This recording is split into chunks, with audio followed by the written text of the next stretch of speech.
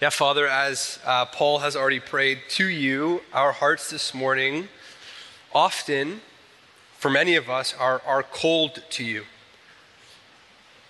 And we hear the words of the psalmist and the excitement of the psalmist, and it misses us. And we don't want it to miss us. We want to be a people who respond like the psalmist responds in view of who you are. And so, Lord, by your Spirit, would you be present with us? Would you cause us to respond in praise, praise, praise, praise, and praise? To your glory, for your name's sake, we pray these things. Amen. Well, good morning. I want to add my welcome to Heath's welcome. My name's Jake. I'm part of the team here at Christ City. I want to start this morning with a question, and the question is a simple one. What do you fear? What are you afraid of? I've spoken at length from this very pulpit about some of my own fears. Fear of failure, spiders, fear of the unknown, right? Especially in COVID. But what if I told you this morning that there is a fear that I never, ever, ever, ever want to lose? A fear that I am holding fiercely onto. Would that sound strange to you? Throughout our Bibles, and I really do mean throughout, we find this very peculiar and strange phrase, the fear of the Lord. The fear of the Lord. For example, we're told in places like Proverbs 9 that the fear of the Lord is the beginning of wisdom. We're told in Exodus that it was only the Egyptians who feared the Lord, who brought their livestock and servants in from the field, who saved them from the deadly plague of hail. In Deuteronomy 6, the law is given to Israel for one purpose, one idea, one main goal. That Israel would fear the Lord, that they would fear him. What a strange phrase, especially today, the fear of the Lord is. And we encountered it again this morning, did we not? Mariko read for us in Psalm 47, "For the Lord, the Most High, is to be feared, a great king over all the earth." This phrase, the fear of the Lord, seems like a vestige, a remnant of an Old Testament religion, does it not? The religion of Jesus, however, we believe and we teach, the religion of the New Testament is much more modern. It doesn't speak like this. Does it? Does it? We may be surprised to learn that in Acts 9, the church there is walking in the comfort of the Holy Spirit, and we like that. Comfort of the Holy Spirit. That sounds very New Testament. We're down with that. But also we read in Acts 9:31, they're walking in the comfort of the Holy Spirit and the fear of the Lord. For Paul, it was the fear of the Lord that drove his evangelism. In Colossians, it is the fear of the Lord that is to control our relationships to one another. It's the fear of the Lord. And all of this puts us in a bit of a pickle this morning, doesn't it? Especially, and maybe you can relate to this, if we've seen or witnessed the fear of the Lord employed to justify abuse, quoted by a power-hungry leader, or simply used in the development of a cold, fearful, servile picture of who God is. Psalm 47 forces us to reckon with the fear of the Lord. To decide today, once and for all, if the fear of the Lord is good news or bad news. Something to be celebrated or avoided. But more than that, Psalm 47 will say, if the fear of the Lord is good news, we are commanded to worship with all of our bodies. Dare I say, even in a charismatic way. So here's our outline this morning. If you're taking notes and you want to follow along, here's how we'll move through Psalm 47. Very simply, God Most High. God Most High. Second, God Most Gracious. And then thirdly and finally, in view of these first 2 points, to God we sing. So God most high, God most gracious, and then to God we sing. I want you to open your Bibles. If you have a physical Bible, open it now to Psalm 47. If you don't have one and you want one, grab one at the back table. We have extras for you. Psalm 47, verses 2, 7, 8, and 9. I want to just read these verses for us. For the Lord, the Most High, is to be feared, a great king over all the earth. Now look at verse 7. For God is the king of all the earth. Now verse 8. God reigns over the nations. God sits on his holy throne. In the second half of verse 9, for the shields of the earth belong to God. He is highly exalted. Without a doubt, don't miss this. I can't miss this. You can't miss this. Psalm 47 invites us into a glorious, transcendent, cosmic vision of God. God who is over all, above all, sitting on his holy throne. He is God most high. God most high. And specifically, we're asked in this psalm to consider a few implications of his ruling and reigning over us this morning. First, and I hope you notice this, pervasive in this psalm is this idea that God is king over all. Over all. See, he's not just the local deity of an obscure ancient Near Eastern people. He is king over all. Look once more. In verse 2, we find this title. Did you see it? For the Lord, the Most High, we find that ascribed to God. Now this title, God Most High, or the Lord Most High, is not a title we find ascribed to God first by Abraham, or by Daniel, or by Jacob, or Moses, or someone else. It's actually a title we first find ascribed to God by a king from the nations. In Genesis 14, which I know you thought I was going to go there this morning, we find this strange man named Melchizedek.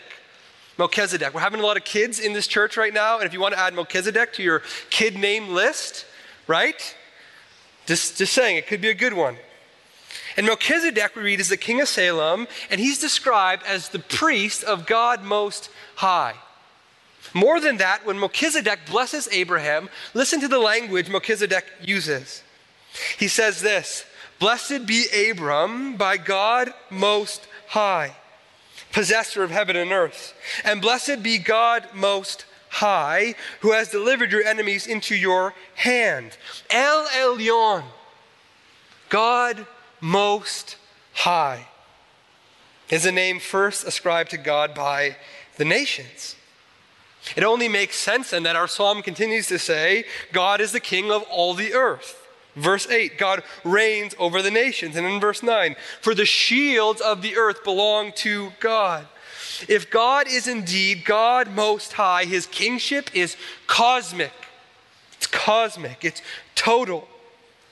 It extends to every person, every place, every time, and every circumstance.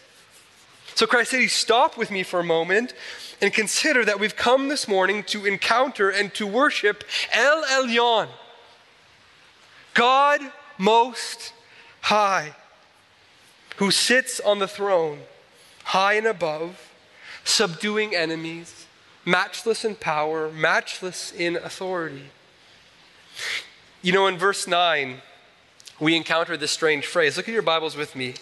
This strange phrase, the shields of the earth belong to God. And some commentators believe that what the psalmist really means is the kings of the earth belong to God. But since God Most High is so much above, so much better, so much greater than earthly rulers, the psalmist dare not mention any other kings in the psalm. And so they are simply shields. Their armies comprised of swords and shields, all ultimately under El Elyon's authority, all ultimately under his kingship.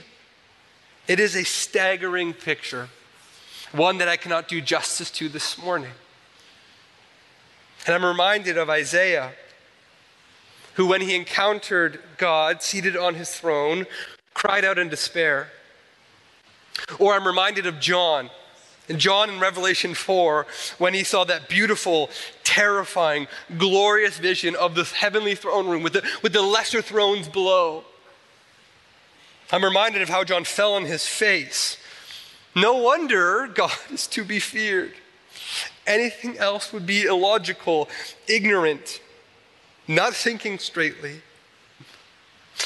But can I suggest to us this morning and to you this morning that this fear of the transcendent, holy other, all-powerful, El Elyon, is only, listen Christ City, this is so important, half of what it means to fear the Lord.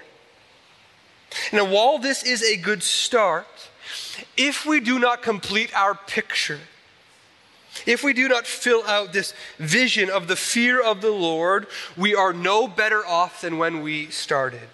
Let me show you. There is, I think, a sinful fear of the Lord in the Bible. A sinful fear of the Lord. A fear that remains in the terror that Isaiah and John initially experienced. And to show you this, I want to go to 2 Kings chapter 17. And as you're well aware, in 2 Kings chapter 17, we find Assyria, the great powerful nation, destroying the northern tribes of Israel. And Assyria moves into the Israelite territory, and as judgment on the Assyrians, what does the Lord do? Does anybody know? It's crazy. He sends lions in their midst. He sends lions in their midst. And the Assyrians are rightly terrified of the God of Abraham, Isaac, and Jacob, right? He's sending lions to kill us, to destroy us. And the Assyrians decide that this God is to be feared. And so they offer sacrifices to him. They technically fear him. But fear in 2 Kings 17 only means terrified. Only means afraid. Only means we acknowledge that he is powerful and perhaps capricious, and we should satiate him somehow. It does not lead to meaningful worship. And so at the end of 2 Kings chapter 17, this is what we read. It'll be up on the screen behind me. So these nations, they feared the Lord, but listen, and also served their carved images. They feared the Lord and also served their carved images. Their children did likewise, and their children's children, as their fathers did, so they do to this day. The sinful fear of the Lord is equivalent to sheer terror. Sheer terror. Sheer, unfiltered terror. And no doubt, this, when it comes to God, is where some of us remain this morning. God, we think, is to be feared like you and I fear the monster under our bed.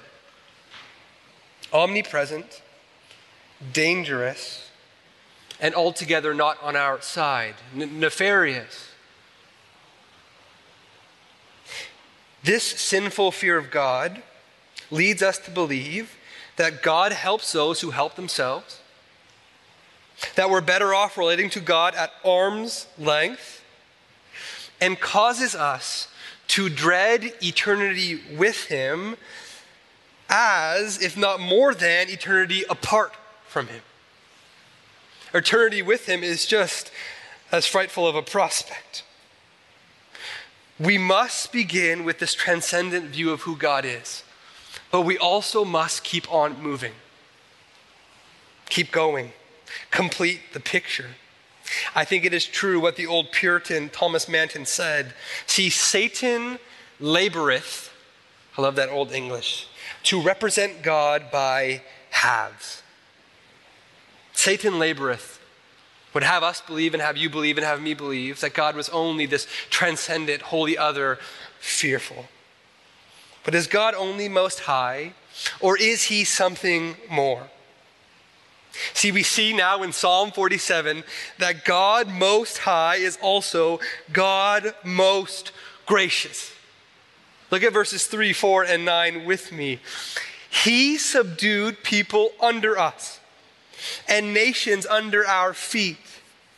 He chose our heritage for us, the pride of Jacob, whom he loves. In verse 9, the princes of the people gathered together as the people of the God of Abraham.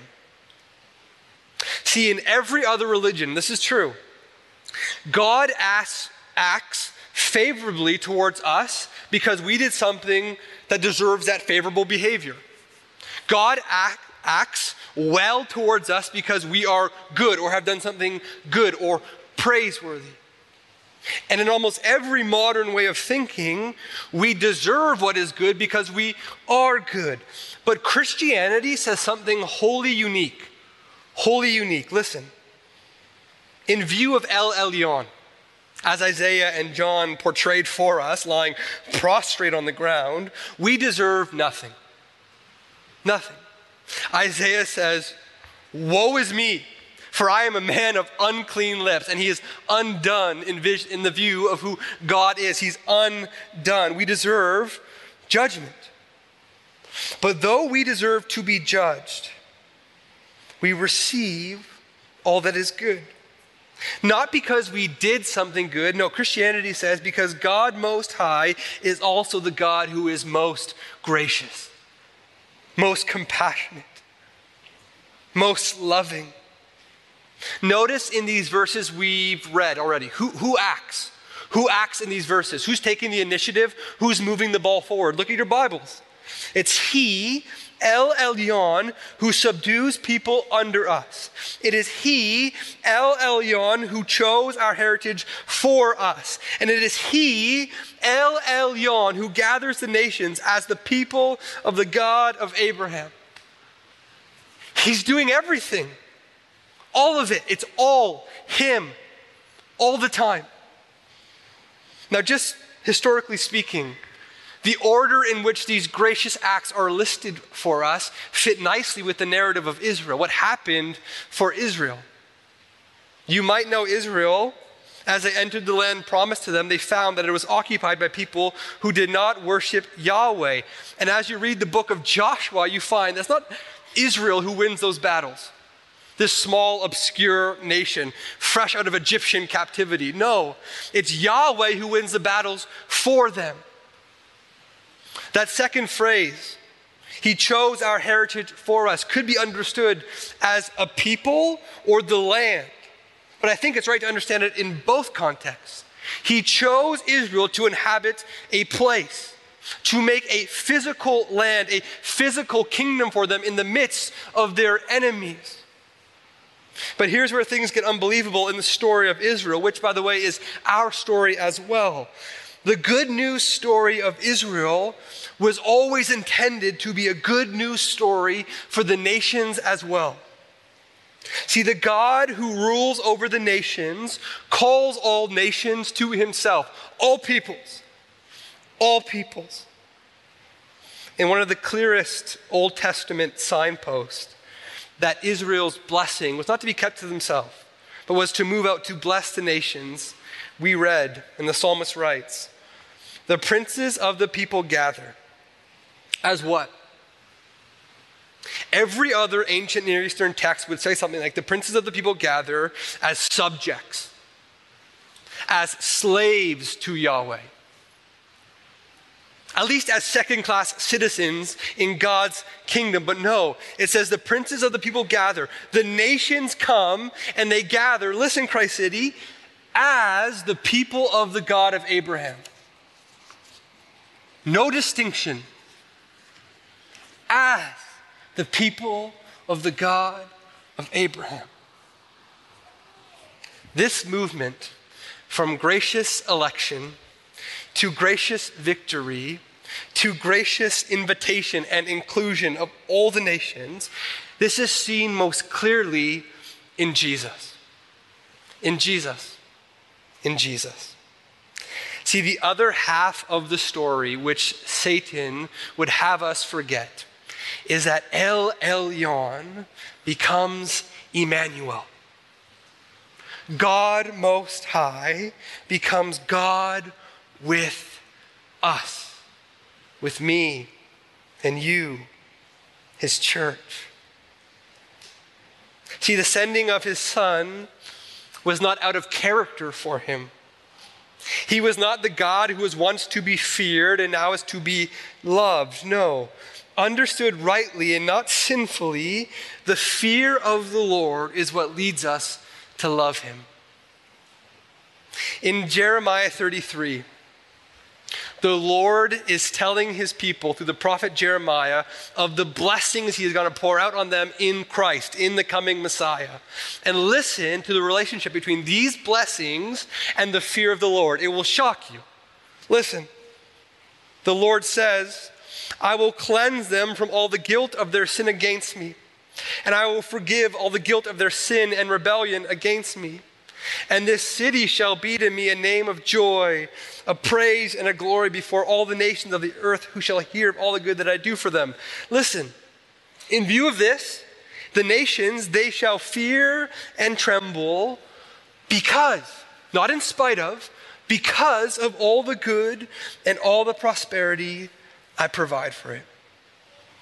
Here we find fear and trembling because of God's goodness. Not opposed, but because of God's goodness. I could give you example after example after example of fear being connected to and birthed from God's goodness. Well, how does this happen? I could summarize it by quoting the old English Puritan William Gouge. He summarizes true fear perfectly when he writes that true godly fear, again, put up with the old English with me, arises from faith in the mercy and goodness of God. True godly fear arises from faith in the mercy and goodness of God. For when the heart of man hath once felt a sweet taste of God's goodness, and found that in his favor only happiness consisteth, it is stricken with such an inward awe and reverence. See, this fear is not like monster under our bed fear. It's more like Grand Canyon fear. Awe, reverence. Still powerful, still dangerous, still above and beyond us, yet we are moved to awe and reverence and worship because we come to learn that El Elyon is Emmanuel, God with us. And the one we fear becomes the one we love. Our problem today, just generally speaking, in our broader culture, is that we choose either fear or love when it comes to God. Either fear or love, one or the other. We bifurcate the two. We either reject God on the basis that he will, or the fear that he will expose us, ask us to change, reveal our sinfulness, or we remove the fear altogether, don't we? And what remains is a God stripped of all transcendence. A God who looks like us and sounds like us, and spoiler alert, is us, is me, is you. But in Jesus, we don't need to make a choice between fear and love. We fear God because in love he has subdued our enemies of death, Satan, and sin under his Son Jesus. We fear God because he has chosen us in Christ, prepared a home for us in Christ. We fear God because in Jesus there is now nothing, and isn't this a word for our time? There is now nothing that is to divide his people. No ethnicity, no socioeconomic standing, nothing. It is precisely because God has acted towards us in Christ graciously that we ought to fear him, stand in awe of him, fall to our knees before him, or as the psalmist will say, sing to him. Sing to him. God Most High is God Most Gracious. And so last point, to God we sing. Look at verses 1, 5, and 6 of Psalm 47. I want you to hear these words, Christ City. Clap your hands, all peoples. Shout to God with loud songs of joy. God has gone up with a shout, the Lord with the sound of a trumpet. Sing praises to God, sing praises. Sing praises to our King, sing praises. If fearing God is truly what I've just explained it to be, then this response only makes sense. This only makes sense. And so this morning, to a group of largely non-charismatic, mildly expressive, too educated and well-read to show emotion urbanites, I want us to see these commands for what they are. Commands. Commands to sing, sing, sing, sing. Commands to clap. Commands to shout loud. Commands to use instruments. And to do all of this with understanding. The second half of verse 7 says, sing praises with a psalm. In Hebrew, it's this word maskil. And other translations to simply translate this part, sing praises with a well-written song. In other words, the vision of worship we see here is, yes, be joyful. Cross-armed people, be joyful. Be excited, be exuberant. Clap and sing and dance and give praises to God and do it all, not in some mindless trance. Don't bark like dogs. Don't do weird things. Do it all with understanding. This passage is closely related to the passage in 1 Corinthians 14 where Paul urges the church in Corinth, sing with your mind and your soul. With your body, be expressive, but don't disengage your mind. It's a vision of worship that includes both mind and body. And if I'm being frank, let me just tell us something that we already know, right? We already know this, but I don't say it anyways. We are very good at the mind part, right? We're very good at that. We're thoughtful people. We like our doctrine and our teaching. That's good. We are very bad at the body part. We're very good at the mind part. We're very bad at the body part. And that's a problem. And I wanted to say this very clearly. That's a problem, not just in like a preferential way. That's a problem because the Bible talks about the person not as being body over here and mind over here, but as being one singular entity of body and mind, closely related to one another. The body pushes the mind and the mind pushing the body, and they're relating all the time one to another. And modern psychology supports this. We are body and mind, inseparable, one and the same. And so as we close, I want to say three very practical things about singing and worshiping on Sunday morning as a church. And the first is this. As I just said, we reject the false dichotomy that you either engage the mind or you engage the heart.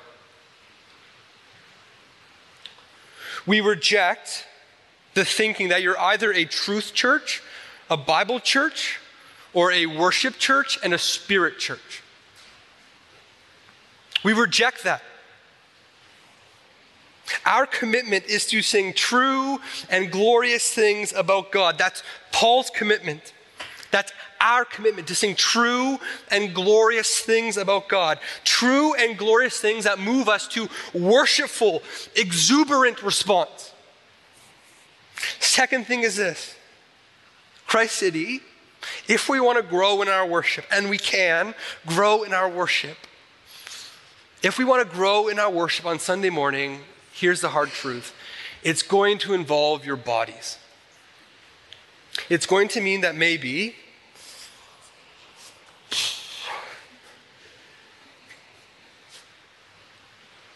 this is not the best way to come to El Elyon. The Lord has made our physical bodies in such a way that the loves and fears and desires and emotions that we experience are manifested in our physical actions. And so, for example, I'm watching the Olympics right now. And when I'm watching the Olympics and Canada's going for gold, maybe I'll be realistic, and America is going for gold, I become an American for the Olympics because it's much funner that way. Steph and Lydia, USA, USA, USA. When we're watching the Olympics, what happens? We're on the edge of our couch, right? We're jumping up. We're shouting at the TV. I've seen some of you do this. I know this. What do we do? Our bodies are expressing our inner desires, our hopes, our dreams. Please, right? Our bodies are doing what our hearts are longing for. And then suddenly, from Saturday night to Sunday morning, something happens. And we put on our cocoon, and the nimble, couch-jumping body of Saturday night has somehow magically transformed into the stiff body of Sunday morning. Right? It's like reverse metamorphosis, whatever butterflies do, right? They go from butterflies to sort of, back to the chrysalis stage. I didn't plan that analogy ahead of time. Don't fact check that. What's happening when this happens? When Saturday night leads to Sunday morning, like it typically does for all of us. And by the way, like, I'm not saying this is just you and I'm like up front like dancing. Like you guys know this is me too. This is a word for me as much as it's a word for you. But what's happening? I think the first thing we have to ask is do we love those things that we bodily respond to more than we love the Lord? I think that's just a good first diagnostic question. Does an Olympic gold excite our heart more than the fear of the Lord? Does news, good news, which should move us to jump, which should move us to shout, excite us more than the reality, the picture in Psalm 47 of who the Lord is? That's just a diagnostic question to leave you with. It's going to leave that with you.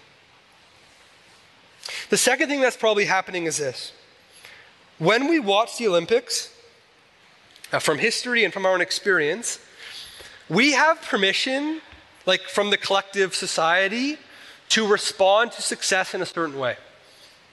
But when we come to a gathering on Sunday, and we all have our arms crossed during worship, sociologically, psychologically, it is very difficult to be the outlier in the back who is getting their dance on. Almost impossible. And this is why, you know this, charismatics hang out with other charismatics, and cross-armed people hang out with other cross-armed people, and never the two shall meet. Right? Let me say this just so clearly, and I want you to hear me here. Please hear me. We find in Scripture great permission for all the things I'm about to say. So if you want to come at me, but we find great permission in Scripture for all these things. If you want to dance, dance. If you want to clap, clap. And don't worry if anybody's going to join you or not. It might just be you. If you want to shout, shout. If you want to take a flag and go up there and not distract anyone, take a flag, go up there and do your thing. But don't be surprised. And some of you just got so uncomfortable. I could feel it. Oh. I'm just saying, don't be surprised if standing crossed-armed on Sunday morning, worshiping the Lord doesn't do it for you. Doesn't move you to worship. Doesn't excite your heart for El Elyon, the God Most High, who is God Most Gracious. Don't be surprised. We are body and mind. Not just mind, not just body. And if you have questions about whether a response is appropriate or not, I want to talk to you. I want to give you instruction. I want to help you worship in the way the Lord has gifted you, encouraged you by the Spirit to do so. Last thing. Notice, we can't miss this, that the singing in Psalm 47 is done together. It's done together. God is in the singular in Psalm 47, and his church, we, us, his people, always in the plural. Always in the plural. There is nothing like, and I experienced it this morning, and I'm so thankful. There is nothing like singing together as the people of God. Amen? Come on, amen? Amen. There is nothing like singing together as the people of God. Someone sent me this quote this week from Basil the Great, one of our early church theologians. He wrote this: "A psalm forms friendships. unites those separated, conciliates those at enmity. Who indeed can so consider as an enemy him with whom he has uttered the same prayer to God? So that solemnity, bringing about choral singing. Paul, working on that, choral singing. Right, if you're interested, a little side project of mine. A bond, as it were, toward unity and joining people into a harmonious union of one choir. It produces also the greatest of blessings, love.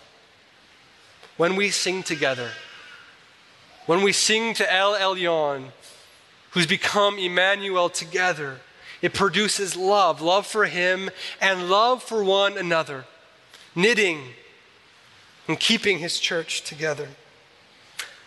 Let me take this opportunity to say to you who are joining us on the live stream right now, you who are joining us with no current plans to return to in-person gatherings, let me encourage you, begin today to make plans to return to an in-person gathering. We're thankful for the technology, thankful for Neil and the team who's made this possible, deeply, deeply thankful for it. But I'll tell you something that we're going to elaborate on next week in an announcement. The live stream has an expiry date.